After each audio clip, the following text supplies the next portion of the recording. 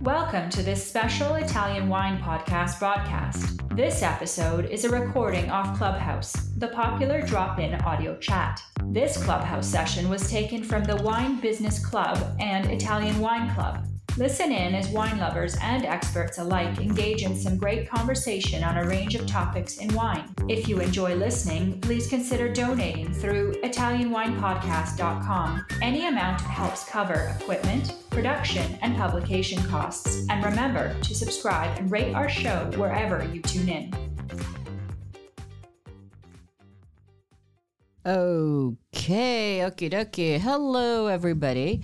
My name's Stevie Kim, and this is actually, we haven't done this in a long time. This is actually the wine business. I was about to say Italian Wine Club, but this is actually the Wine Business Club of Clubhouse. We haven't done this in a while because we used to run 2 rooms, Italian wine, which we still have been doing very consistently since February, every week, and sometimes a couple of times a week. And then on Wednesdays, we used to do the wine business room. And then, COVID situation got a little bit better and we ran out of time. But actually, we used to do this wine business room during daytime and was hugely popular. We did a couple of times China, Japan, Korea. I think Japan Wine Business Room was the most popular one, and it's still running on the Italian Wine Podcast as replay. So this time, we've decided to do kind of a revisit of a room we did before. It was Africa Wine Market. And I'm here with Temi. Ciao, Temi. His name is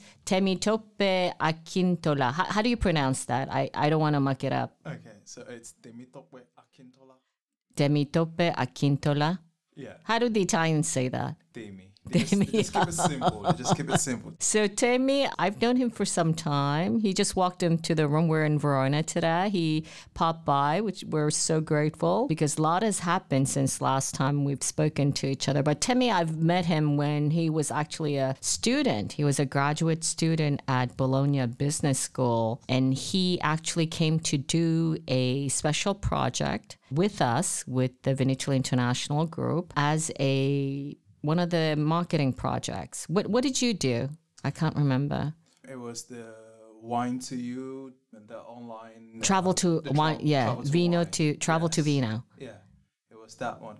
Fantastic. Yeah, that was actually a really, really good project. It was. We had a lot of good pointers to that one. Yeah. Yeah, it was actually very good at the time, yeah. So now Temi has actually been working is the big boss in Zonin now. I didn't even know. Tell us the developments, what you're doing at Zonin now.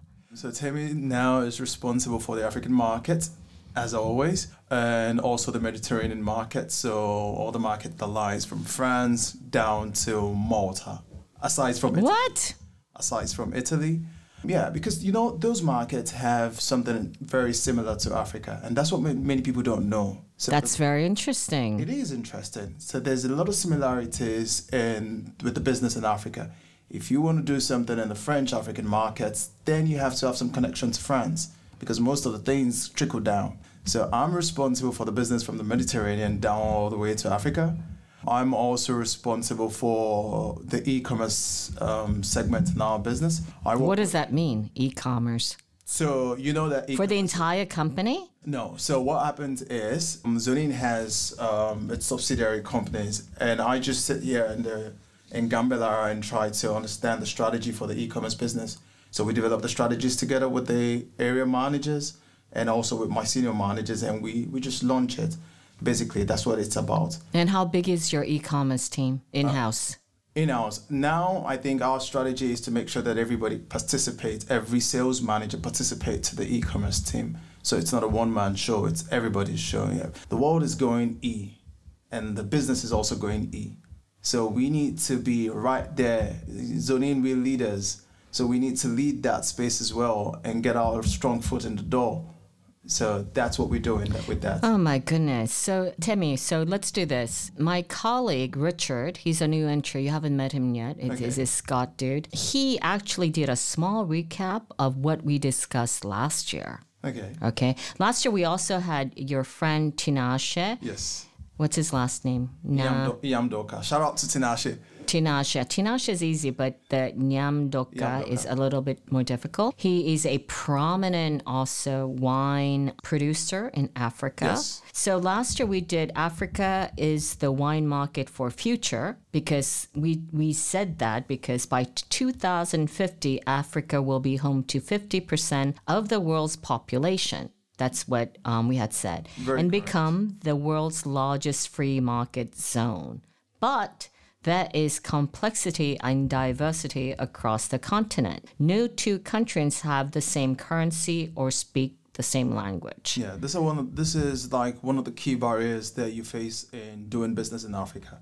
So people believe that Africa is one country, and then the reality is Africa is a continent consisting of 58 countries, and no two countries speak 58. 58. Yeah. So if you include the island countries and the Indian Oceans countries to it, and no two countries speak exactly the same language. We don't have the same currency. Even if you call them CFA franc, even if you call this currency CFA franc, the exchange rate is always different. The availability of currency is always different. And so this is like one of the major barriers to business in Africa. Yeah. That's crazy. So we said that each market is different, but there are 4 geographical regions. South Africa, which is Morocco, the Dubai of North Africa, as you had said. Then there is West Africa, and Nigeria, where you're from, is the biggest market, but also the most difficult to penetrate. Ghana is easier to penetrate. This is still the West bit with less bureaucracy and higher consumer awareness. And then there is the third bit, East Africa. Kenya is a good place to access the East African market with vibrant online interaction. Also, part of East Africa is Uganda, and Rwanda are also emerging. Then, lastly, there's Southern Africa. South Africa is the access point to rest of the Southern African development community, as it is the continent's dominant producer, with a few big producers controlling distribution channels across the continent. Most wine consumed in South Africa is South African.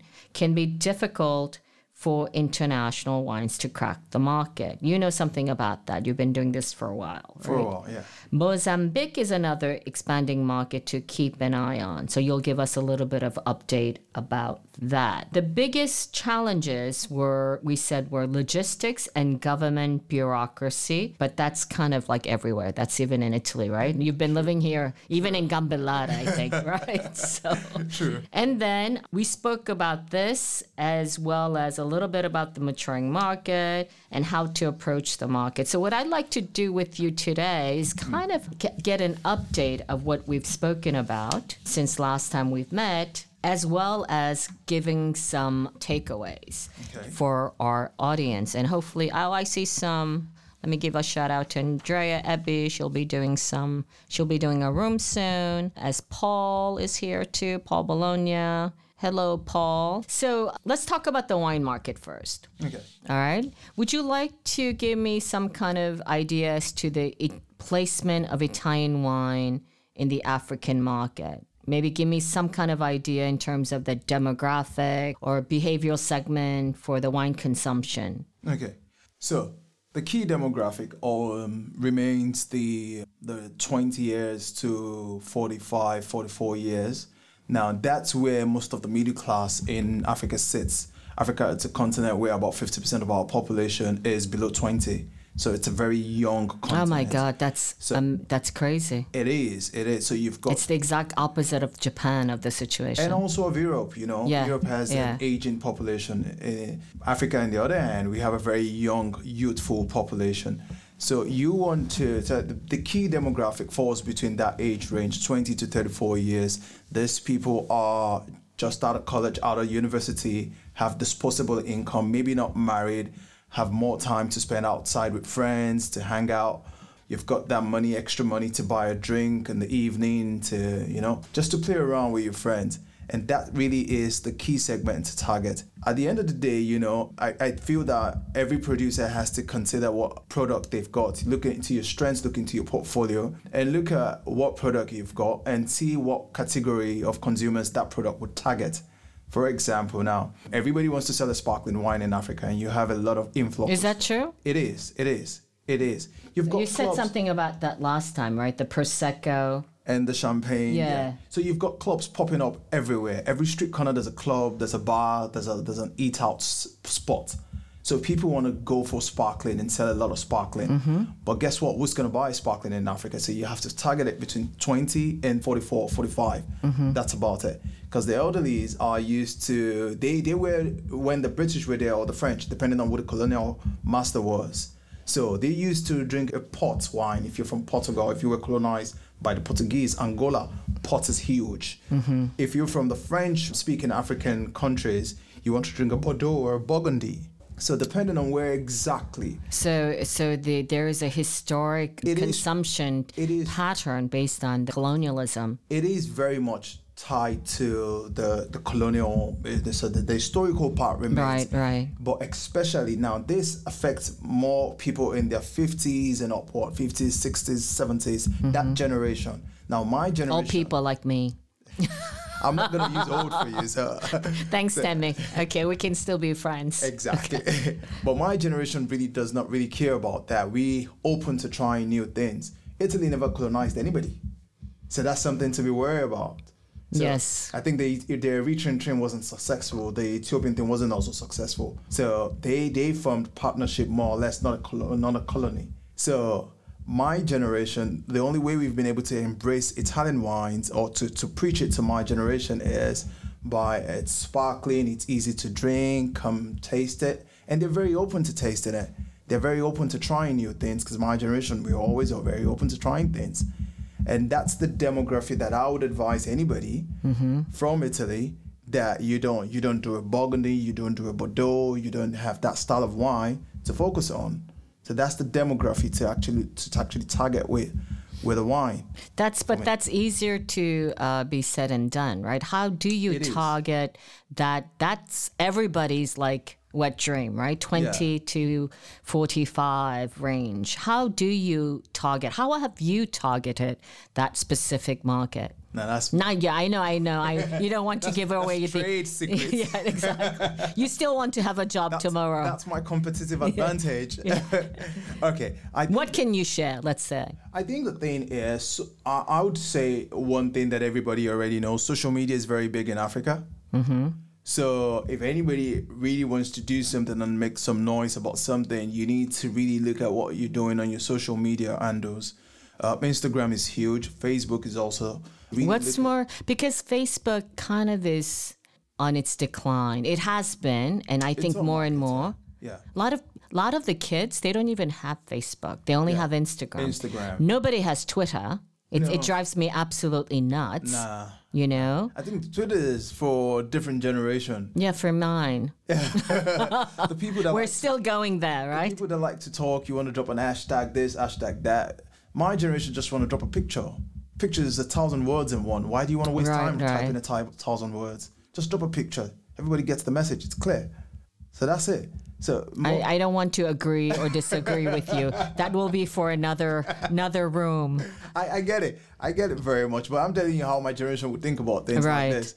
So Instagram is number one, you would say. Instagram is huge. Yeah, Instagram. But is there another social media like in like Russia or in Korea, in China, like they have their own social media? Is there anything like that in the continent of Africa? Sure. We've got something or Telegram or something similar. Something like that would exist in some markets or some African countries, but the prevalence is still Instagram. Instagram would do about 60%. So Instagram is still. What about TikTok? TikTok is growing. Yeah. I think one of the things is it's got a bigger data requirement. So because you're posting videos, it takes a while. It consumes a lot of data as against Instagram, where you're just posting you're just dropping a picture off. So I would go Instagram all day long when it comes to getting involved with the young people in Africa. Instagram is huge. Facebook is okay. Yeah. And then you need to understand what's their social pattern. Where do they go? How do they hang out? What do they do? So once you key in all those variables, you can exactly know where to go with the wine and say, okay, listen, I'm just going to put a stop here, bring about 6 bottles of wine, and make sure that everybody that goes in here gets a free glass, just taste and understand it. Explaining the wine, it's an European thing, it's a culture. Right. It's an European culture that I really don't think many Africans gravitate to, except for the people from French Africa, because of the ties with France, and they've seen their parents talk about wine for many years. Right. Like the presentation. Exactly. The whole dress rehearsal. The whole dress rehearsal, and even in South Africa, I think it's fading off. So people right now are just, let me taste the wine, and then I decide how I feel about the wine. So you don't want to waste your time with the descriptors, the aromatic flavors. No. I want to talk about that only when I see that you have a good knowledge of the wine. Mm-hmm. So if you've tasted it and you like it, then let's talk about it. I don't want that to be the first food I'm going to put on the door. So let you taste it first, and then like it and tell me, Tammy, I have a sensation of, I'm like, yes, let's talk about it now. Right. But not to just come and bore you about, it's cherries, it's toasted, it's coffee, it's aged, it's old. Guess what? You don't give a shit, basically. While I was at Bologna, we had this wine tasting course of red wine, and the professor was like, strawberries, frutti di bosco. Right. I'm from Africa. Yeah. What is frutti di bosco? What is that? It's like gooseberry, they use gooseberry. It drives me nuts. It's very, very English. What is that? What is kiwi? Yeah. They don't grow in Africa. Right. So it's best to just keep it to taste first. Right. What do you feel? Then you tell me what you feel, and then we can talk about it. What's the sensation you have? How is it on your palate? But just to give me an idea, when your first approach to the Africa wine market, let's say you have a group of young people in front of you from 20s, 30s, they taste wine for the first time. What is their reaction? What do they say? What comes out of their mouth? Give me an example. Okay. So I think starting at the company, it was one of the mistakes that I made, but that was 5 years ago. Okay. Oh yeah, you're an old man now. You're wisdom. That was 5 years ago. So I'm going through a group of young Africans, and I was taking about Policella Paso. Yeah. Now they tasted it and I go, ew. And the thing was, you're introducing people that had not tasted that style of wine before to them, and you go with a wine that has so much tannins, so much body, so much structure to them. And what about alcohol? Alcohol is fine. Okay. Alcohol is fine. Most of the African communities, including my family, we are local producers of gin and of spirits. Okay. So we have no problems consuming high alcohol. Right. We have no problems with that. But then it's always about the palate. So most parts of Africa have more of a sugary taste. So we've got that sugary tongue. So we like to taste sweet things. Less tannins. Right. Less acidic. Yeah. Less tannins. More, you want something that just opens up their lips, starts from the tip of the tongue, where they can actually feel the sugar in it. And that's why you would see that some companies, I'm not going to mention name now, do a lot of volume with Lambrusco in Africa. Mm-hmm. So I see a lot of Lambrusco. I'm like, okay, I know the game you're playing. Right. Yeah. What are the other type of, like, let's say Italian wines that are successful because it appeases the first tier of the palate, the introductory palate? Yeah. Can we say? Yeah. So for that, does Moscato work? Moscato works a whole lot. Yeah. So for that age gap that we've identified, Moscato works a whole lot. Asti works, sparkling, sweet. What about Prosecco? So not sweet enough? Depending on what part of Africa we're looking at right now. South Africa, they've been used to MCC all life long. So Prosecco works a whole lot in South Africa. What does that mean? What's MCC? Method Cap Classic. Okay. Yeah. Cap Classic, yeah. So they've been used to MCC's sparkling brut, and their brut, the definition of the South African brut, it contains lesser sugar than definition here. Yeah, Cap Classic is Metodo Classico, right? Metodo Classico, yeah. So it's very similar to Champagne. Yeah. So they've been used to that. So Prosecco works very well. So it's a lighter form, practically floats on your palate. Mm-hmm. So it's a lighter form of what their MCC is. So that works very well in the whole of SADC. And also, it's a unique product. So it's not a product that they can find something similar in the South African terrain to. But that's still quite small, right? The MCC market. No, the MCC market in Africa is big. Yeah. It is big in Africa, especially in South Africa. South Africans love their South MCC. Africa, yeah. South Africans love their MCC. And they do a lot of exports of it, yeah. In the UK, it's huge. Yeah. So they do a lot of exports of it. You get a good gram bags, a good to its clove, sparkling, a good so most of the big names have this fantastic MCCs on the market, but their Prosecco works very well. Right. Prosecco works in the SADC. What about still wines? What kind of still wines in terms of the introductory palate? If we so it's still... So because Lambrusco, Asti, Moscato, Prosecco, this is all like sparklers, right? What about still wines? So even with the Moscato di Asti, the still one, that works also very well. So for the entry part and for the white category, that works very well. I think Soave is also a very easy to drink, easy to pronounce name. That really works. What's a difficult name to pronounce? Montepulciano d'Abruzzo. Okay. Yeah, forget that. Who needs that, right? Montepulciano d'Abruzzo. Right. Now, that's a difficult to pronounce name, and people are like, this Monte thing, what is this? Right, yeah. Okay. And then Primitivo, most for the big part like Nigeria and also the West African parts, Primitivo is growing now. But 4 years ago when I tried it's because of the alcohol? The alcohol is good. And the sugar content is pretty significant. It doesn't have that grapey tannin. So it's rounder. It is rounder. Yeah. So it works now. But think about 5 years ago when I was trying to introduce Primitivo to the market. People were like, what's this primitive thing? Right. Primitive, yeah. Primitive. Exactly. This is a cake or something. This is like obsolete. This is primitive. I'm like, no, it's not primitive. It's primitivo. But I mean, like, it wouldn't make a difference if you say it was Zinfandel, right? It's... No. It wouldn't really make a difference because Zinfandel is also a grape variety that is practically not known in in that region. So you have to... What about other still wines as an introductory wine? So other still wines that work, you'd have to go with very international grapes, not something unique to this terroir. Yeah. So you would go with a Chardonnay for white. You would go with a Merlot for red because Merlot's easy to drink, quite silky on the tongue. And they know Merlot from the French. So, right. And also the Chardonnay, they know that from the French. From the French. A Pinot Noir is fine, but it has to be a very good quality Pinot Noir, right? Especially in the French-speaking part of Africa. So because they would keep comparing it to the Pinot Noir from France. What about Beaujolais, the Gamay? Beaujolais, those wines used to work. They're not the wines in focus now. You would have a demography that's practically going out of the way, and you're trying to bring an old wine back to them. So I don't know. What's the plan? Holy crap! I have like 24 questions. We've only done one question so far. Okay, let's move along. Okay. So, which African countries import the most Italian wines? Now that's a tricky one. If we go by the stats in the book, I would argue Kenya.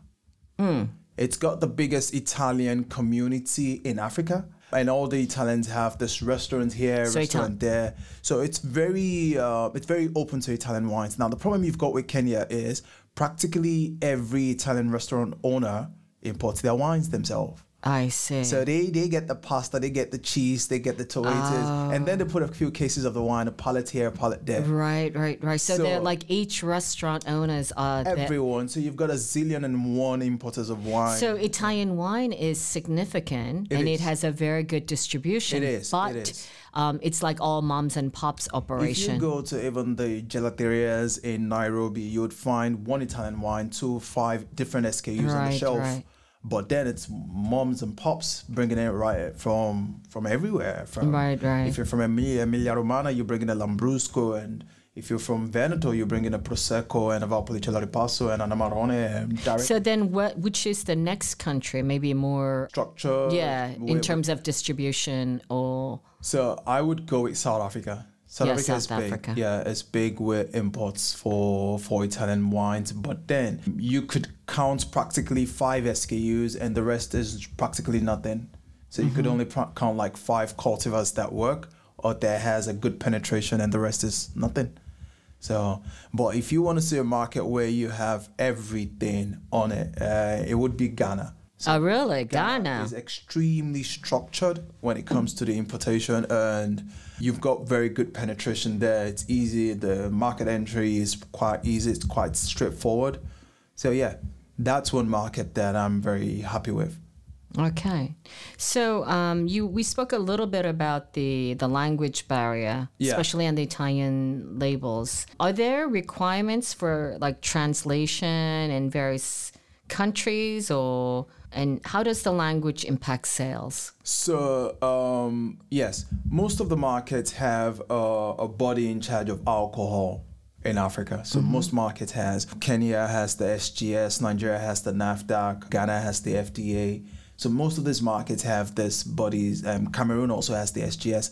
And what they do is they make sure that... What's the SGS? Sorry. Societe Generale something. It's just the acronym for a controlling body that controls the imports of alcohol. FDA is the Food and Drug. NAFDAC is the National Authorities of Food and Drug. So everything has to do with food or drugs. And then there's the alcohol. So SGS works with the government in Kenya, in Uganda. So they're like the regulating bodies. They are external regulators. SGS is external. For the rest, So it's not governmental.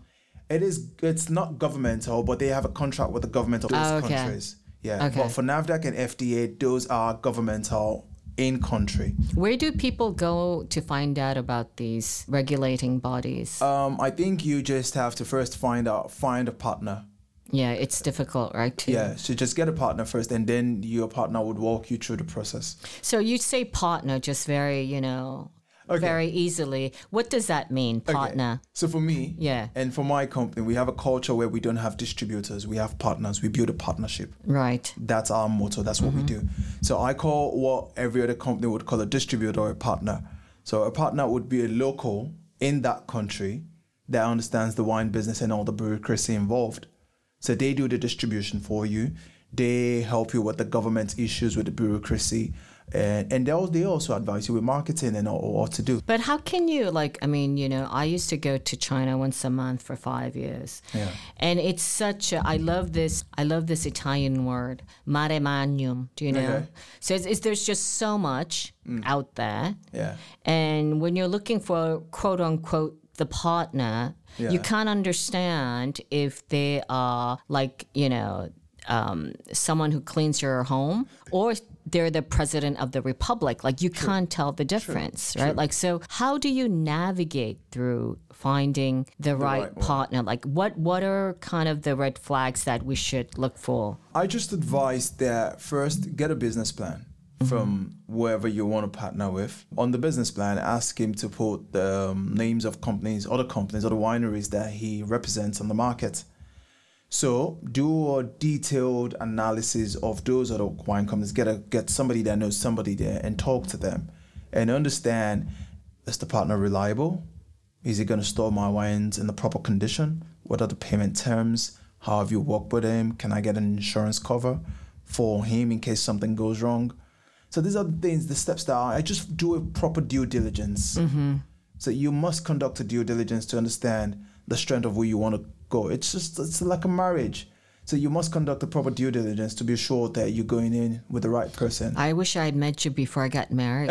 I would have done some proper due diligence. No, you must get that going, or else you stand a risk of investing with somebody that's going to disappear the next day. You stand a risk of we don't have. You know what? That's the thing, and I got burnt so many times in China because of that. Yeah. Because I feel like was a friend of a friend of a friend, and they have enough. some track record, but then after 2 months they literally fucking disappear. It's not enough to be a friend of a friend of a friend of a friend. Yeah, it's not enough, especially in Africa. I think most of the countries, aside from South Africa, you don't have anything like a codice fiscale or your tax code, your person code, your SSN number.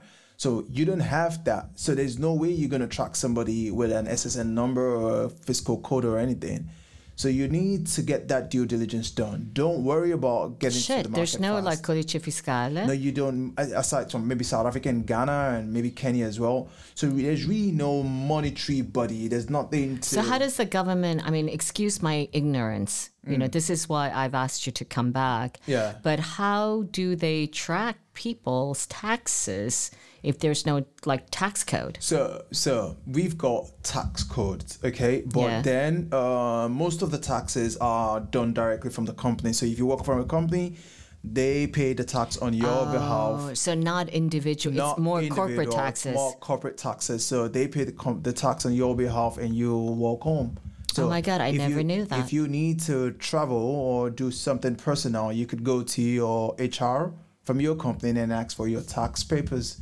And then they produce something for you and say, okay, we're covering your taxes for you. And that's not unique to the whole of Africa. Again, please, Africa is 58 countries. But I'd seen this go around in many countries we have business in. Yeah. I had no idea, even if that was like possible. No, it is possible. It is. So there's a lot of corporate tax going on. And what people have got is something called like a national identification number what's the control on this? Right. So it is quite difficult once you fall into the hand of the wrong person to recover everything. It is. It sounds pretty scary. But listen, it is what it is, right? Listen, what is the pricing scenario? Like in terms of Italian wine versus French wines or Spanish or the New World wines. How does Italian wine position itself? Okay. So is it like more or less the same or equivalent to Spanish wines, or in terms of the perception of the consumer? So when it comes to perception, well, in Africa, French wines are number one. This is why I'll always have a job, right? It's always the same story. So French wine, number one. They got into the market many years ago. Well, we Italian wine didn't make the effort at the time, so you've got the advantage of first to market. So they got into the market first, and then Italian wines is tends pitch right next to the French wines. So we're not very far off when it comes to price positioning. Again, what you need to consider is what exactly is the price position of Italian wines in Italy or in any other market. Italy's got wines that range from €1, 20 cents, €1, all the way up to 100 and something euros, or even higher. So it's really difficult to say this is where we parked, because sometimes I go to the market and I see Pinot Grigio from somebody, not going to mention names, and it's priced. And if I do the mathematics, if I do the conversion from Ghana cedis or CFA franc or from Naira, it would ballpark to about less than €2. And I wonder how that got to Africa if it's sold on the shelf at less than €2. What about logistics? What about the markup from the distributor? But it wasn't white label. It's like a real bona fide producer. Labeled. So it's not white label. It's not PL. It's not a nude bottle. It's something labeled. It's something well structured. Right. So how does that happen? So is it subsidized? Like. It's difficult to say. I don't have answers to that. But I know, sitting here working for a winery, I know that's practically impossible to do. Is it half wine, half water? Maybe. So I know that's practically impossible to do for a 750cl bottle of wine. So this is the thing. Even especially now, the glass. Exactly. The price of the glass. What's the price of the bottle? What's the price of the cork? What if it's a Stelvin? What's the price of the Stelvin cap on it? What's the price of the labels on it? So how did you come to that price? Right. So it's really difficult. And I think that's something that Italian wineries have to sit down and work on. Like, what is really our price cap? What is exactly? Are you trying to destroy the market for others? Is it a competition strategy? What exactly is this? And then find an accord, find a way. And you know what? One community I've seen this really work is the Chileans. Yes. They're very structured in Africa. They're very structured practically everywhere in the world. So they're extremely structured. If Marquez is selling this bottle of wine, the same structure as what Casaconcha is selling, the price is always very much aligned. There's no big disparity. It's not big jump in it. You get a Moscato in Italy at €1 50. You get another Moscato from the same region, Asti, Moscato d'Asti. You get a 4.50, then you get another one at €13. But that's always been kind of the foible, right? That's been the original, the sin of Italian wines in general, right? It is. Because incredibly, I always say that Italian wine is the perfect example of Italians. They're incredibly creative. And it's not by chance that they excel in fashion and design and cuisine, which is really the main driver of wine as well, right? Yes. But they're incredibly individualistic, and everything that they do is completely fragmented. Yeah. Right? True. Very true. So I think it's the same way, and you see that in the market. It is. That's one of the forces that we see in the market. And that pulls you back when you want to communicate the idea behind the wine. You want to communicate something to a client, and the client is telling you, listen, there's another Moscato. There's another Moscato that just told me that they can sell at €2 or €1. So why? Right. So that just pulls also you back. because in Africa, the brands are not still that strong, right? So they can't understand. The consumers cannot understand the... Very true. The power of the brand, the story behind it. Those stories practically do not make much sense to the average consumer. I'm going to use that word, average consumer. Yeah. So the power of the brand doesn't really mean anything. Most brands, actually, the power doesn't really mean anything. Apart from, I think there's one brand they've been doing a very good work on the Indian Oceans for the past 20 years. I think their brand is very strong there. Talent producer, not mentioning names. You haven't mentioned one name yet. So Nah. yeah, you are completely, I should have offered you some wine or something. Not gonna mention names. But I've seen some brands actually try to get on the market and build a brand, and caps off to them. Great job trying to build a brand on that market. Great job. They don't have the volumes, obviously. I know that because I see the records, but I encourage what they're doing. So I'll encourage anybody, if you want to go there, just get that mindset of building a brand, because you're not going to make money. You're not going to make money if you want to do what every other person is doing. You're not going to make money. How could Italian wines, we can never be as competitive as the South African wines in Africa. Let's understand that. Yeah, of course. So why are you trying to make something similar? Why are you trying to fight with them on pricing? Right. So you're playing a losing battle. You're gonna lose that battle. So okay, let's go to something a little bit lighter. Okay. What about what kind of trends? What are the developing trends that the Italian wine producers can leverage for the market right now in Africa? And if you can give me, out of these 4 different areas, which are the kind of the more, I'm not saying cash cow area, but where do you see the growth, opportunities for growth, and which area? Okay. So the big trends, if we sub-zone it into the 4 main areas, of Africa, we did last year, like we did last time. Yeah. If you go to the East Africa, it's huge with e-commerce right now. So you've got big e-commerce players like Jumia, and a lot of them are huge. It's really big on e-commerce. We've got the popular one in Italy now. What do you call them? The ones that go with the teal bag behind our scooter. Oh, it's wine livery. Not wine livery. They do more food. Just Eat? No. Just Eat? Not Just Eat. There's a new Deliveroo? one. No, Glovo. Glovo. I use all of them, as you can see. I'm an expert. So Glovo is big now in Africa. They're doing a lot of huge investments in East Africa. What about Uber Eats? Uber Eats also works very well. So that's the main competition in East Africa right now. Wow. And they deliver also wine. They do that. They do food, wine. Wow. And so you see, because there's no regulation right now.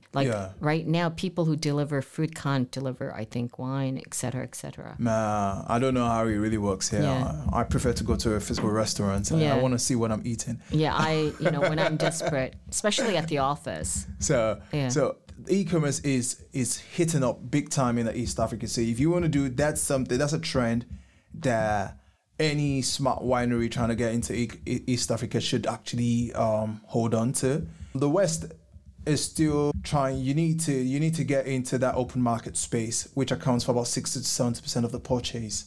So you need to find somebody that can get your foot into that door. So the West Africa is still the most significant player. It's still the wild West. Yeah. So it's still huge. It's still big. It's still It's still the monster in the room. Right. So, but then 60 to 70% of it, it's not regular trade. You can call it on trade, you can call it off trade. It's called the open market trade.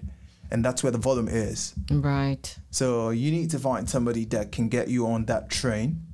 And the train already left though. But if somebody already is in there, you need to find somebody that can just lump you in and get you moving on that train. SADC for the Southern Africa, I think the biggest thing right now is I see a lot of South African wineries partner with Italian wineries. Mm-hmm. They're doing this also with a lot of French wineries. I know Ken Foresta, I'm giving you a name now, right? Yeah. Because it's not Italian. Because it's not Italian. And then my friends. Yeah. Ken Foresta is now owned by Advini, France. And they also own Stellenbosch Vineyards now. Yeah. So what's going to happen is Ken Foresta, Stellenbosch Vineyards will distribute all of Advini's portfolio. Right. Well, that's the best type of partner you can have, right? Exactly. So the products are not conflicting. But it's a JV. The terms of it, I'm not too sure. Yeah. It's a outright purchase, equity, JV, product sharing. Right, I don't really understand what the terms is. But now they've got some form of partnership going on there.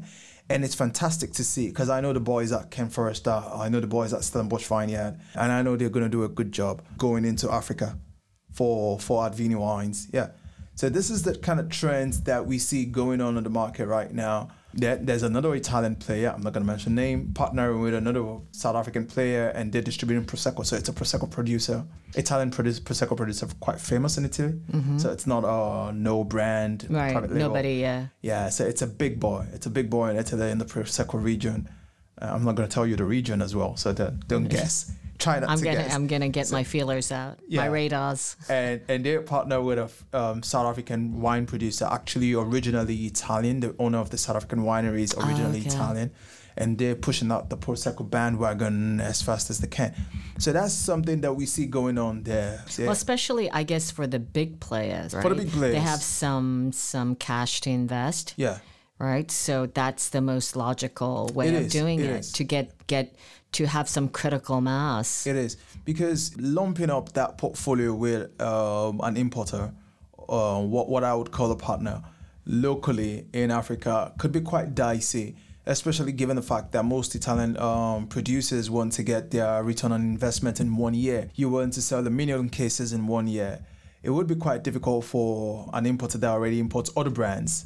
So where's the focus here?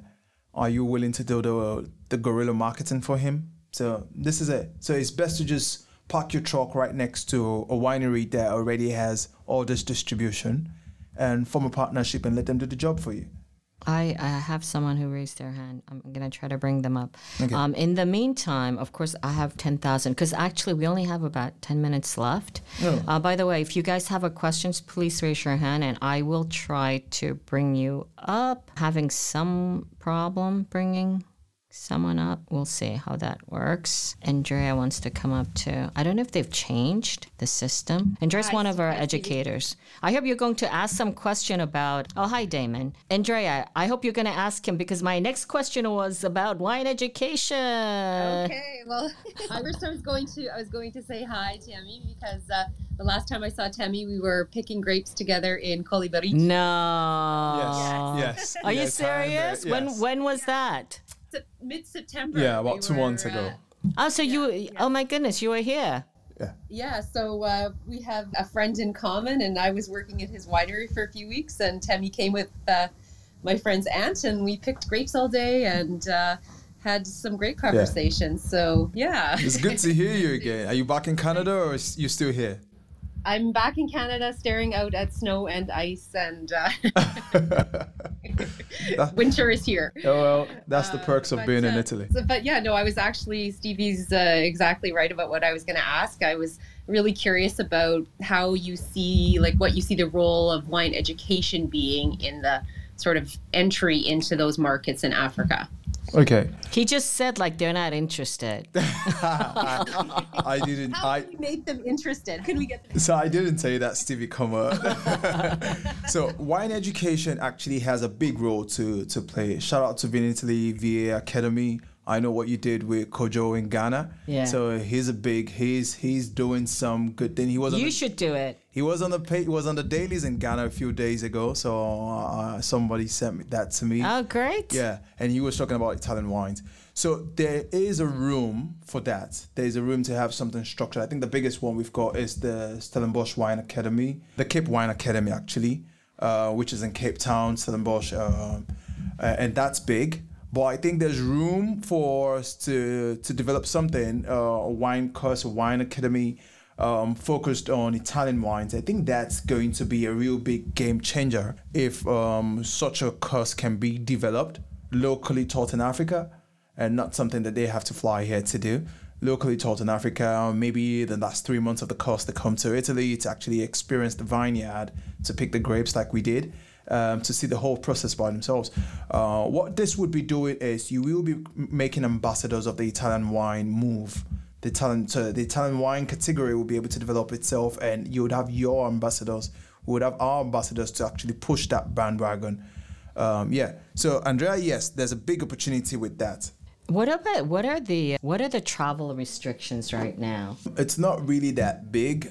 You just have to do like what every other part of the world does. The COVID test, and then you've got to do the test while you get on the flight and while you get off. So it's practically the same regulation, except for a few countries that are on a travel ban. Yeah, which countries are on a travel ban?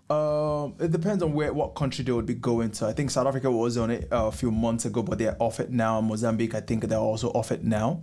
So yeah, it's practically open, depending on what countries. Have you traveled? Have you been traveling to Africa? I have been. I have a trip planned for South Africa at the end of the year. Mm-hmm. I have a trip also planned for Nigeria and Ghana. So I'm going to be in 3 African countries in December. Yeah.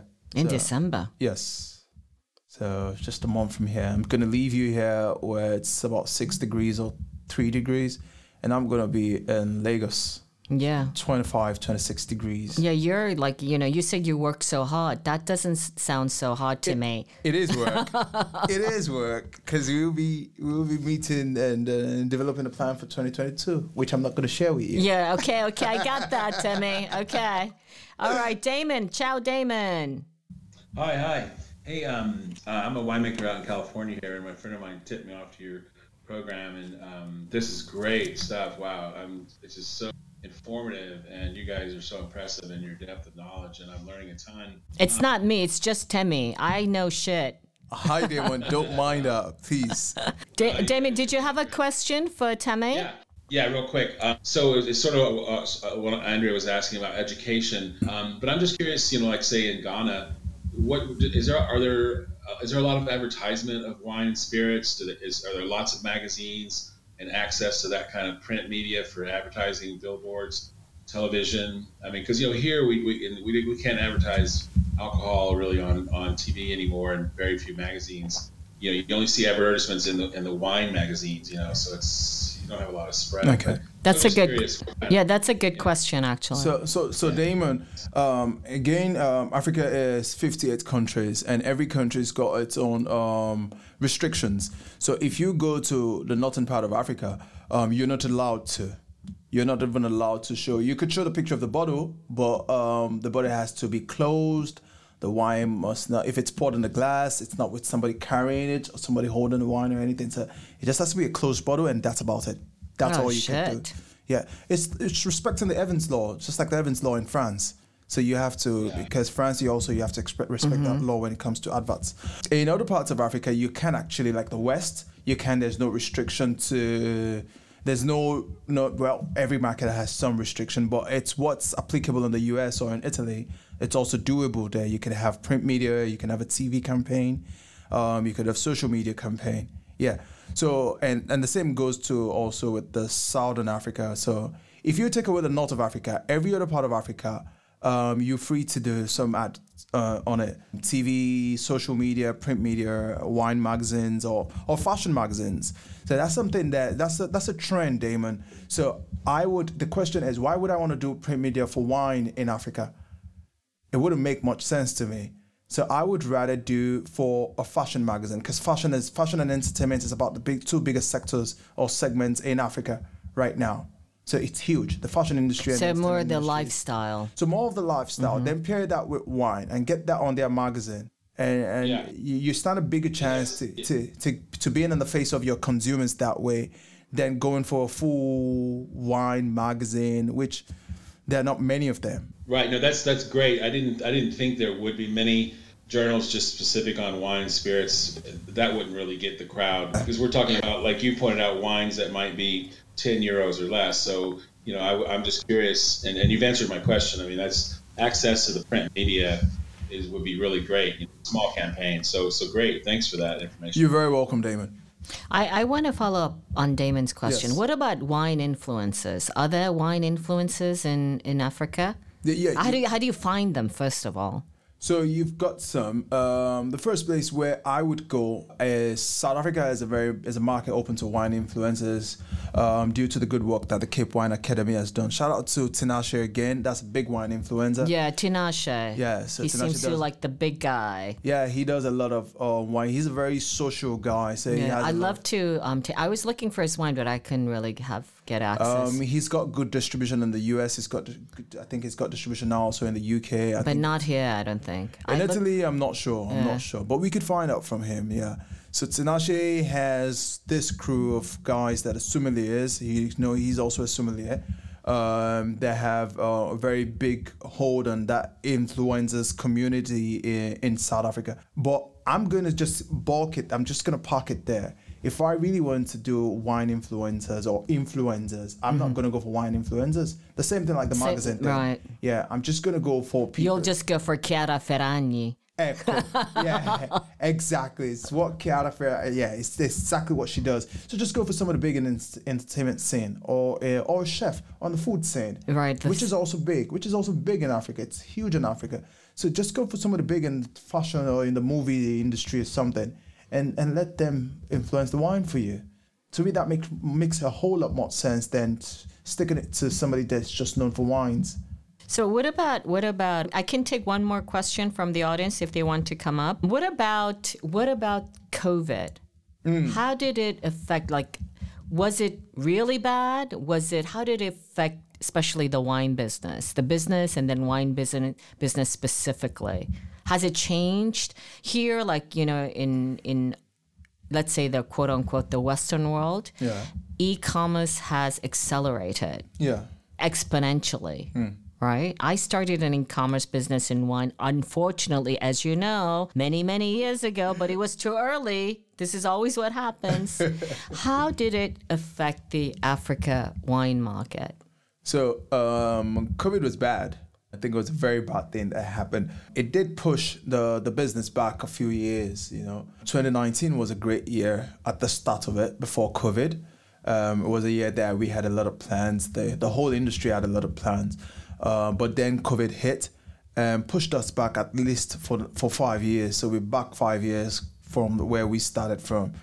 For the e-commerce part of the business, yes, we saw some growth. We saw some new players. We saw some people come into the e-commerce space for wines, especially in the East Africa, also in the West. So West, we saw a few companies come up for the e-commerce.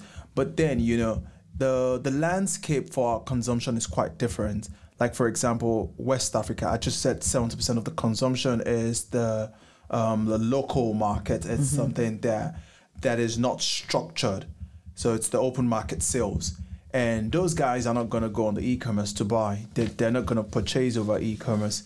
So you're left with trying to cater for all the remaining 30% that can go out, that are going to be stuck in their house. You're trying to sell them something. Also, you need to also look at it from the part of disposable income. So disposable income went down because the FDI, foreign domestic investment, went very much lower, because even Europe didn't have money. So who's going to go to Africa to invest? And because of that, people had lower disposable income to buy wines. So people would actually take care of necessities, buy water, drink a lot of water, and keep the wine still later.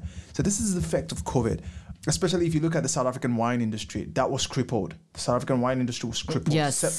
set back for the next 5 years. So they're 5-10 years behind. They had a very good trajectory before COVID, and then COVID hit, and that set them back a whole lot. So you see, It was something very negative to the business. E-commerce cannot compensate for the ills of COVID. It's not going to. So that's where we are. Okay, so I'm going to get ready to close up the room. First of all, Yes. let me just do one thing. Thank you very much. Thank you very much. Oh my God. Temi, of course, is my go-to man for Africa wine market. And I just thought that, we have so much to cover. The team, by the way, Laika is the Clubhouse manager the team with Richard and Cynthia and Jacopo, they've given me like 20 some odd questions. We went through like a quarter, like 6 questions. So there are many, many more to come. By the way, this is recorded and will be replaying on Italian Wine Podcast. Laika, are you on? Yep, I'm on. I'm here. Laika, do you want to tell us when our next Clubhouse room is? Sure. So it's going to be on Italian Wine Club on Thursday at 8 p.m. Italian time. So it's going to be with Andre Badkillens, Italian Wine Ambassador, is going to interview Beatrice and Filippo Contini Bonacosi from Tenute di Capezzana. Capezzana. Your Italian pronunciation is excellent. It's improving. Very good. All right. With that, I want to just thank Temi, of course. Thank you so much. Thank you for having me. Thank you very much. Yes, and I'm going to close up the room. Bye, you guys. Bye, everyone. Swirl, sniff, sniff. Listen to the Italian Wine Podcast wherever you get your podcasts. We're on SoundCloud, Apple Podcasts, Spotify, Himalaya FM, and more. Don't forget to subscribe and rate the show. If you enjoy listening, please consider donating through ItalianWinePodcast.com. Any amount helps cover equipment, production, and publication costs. Until next time, chin chin.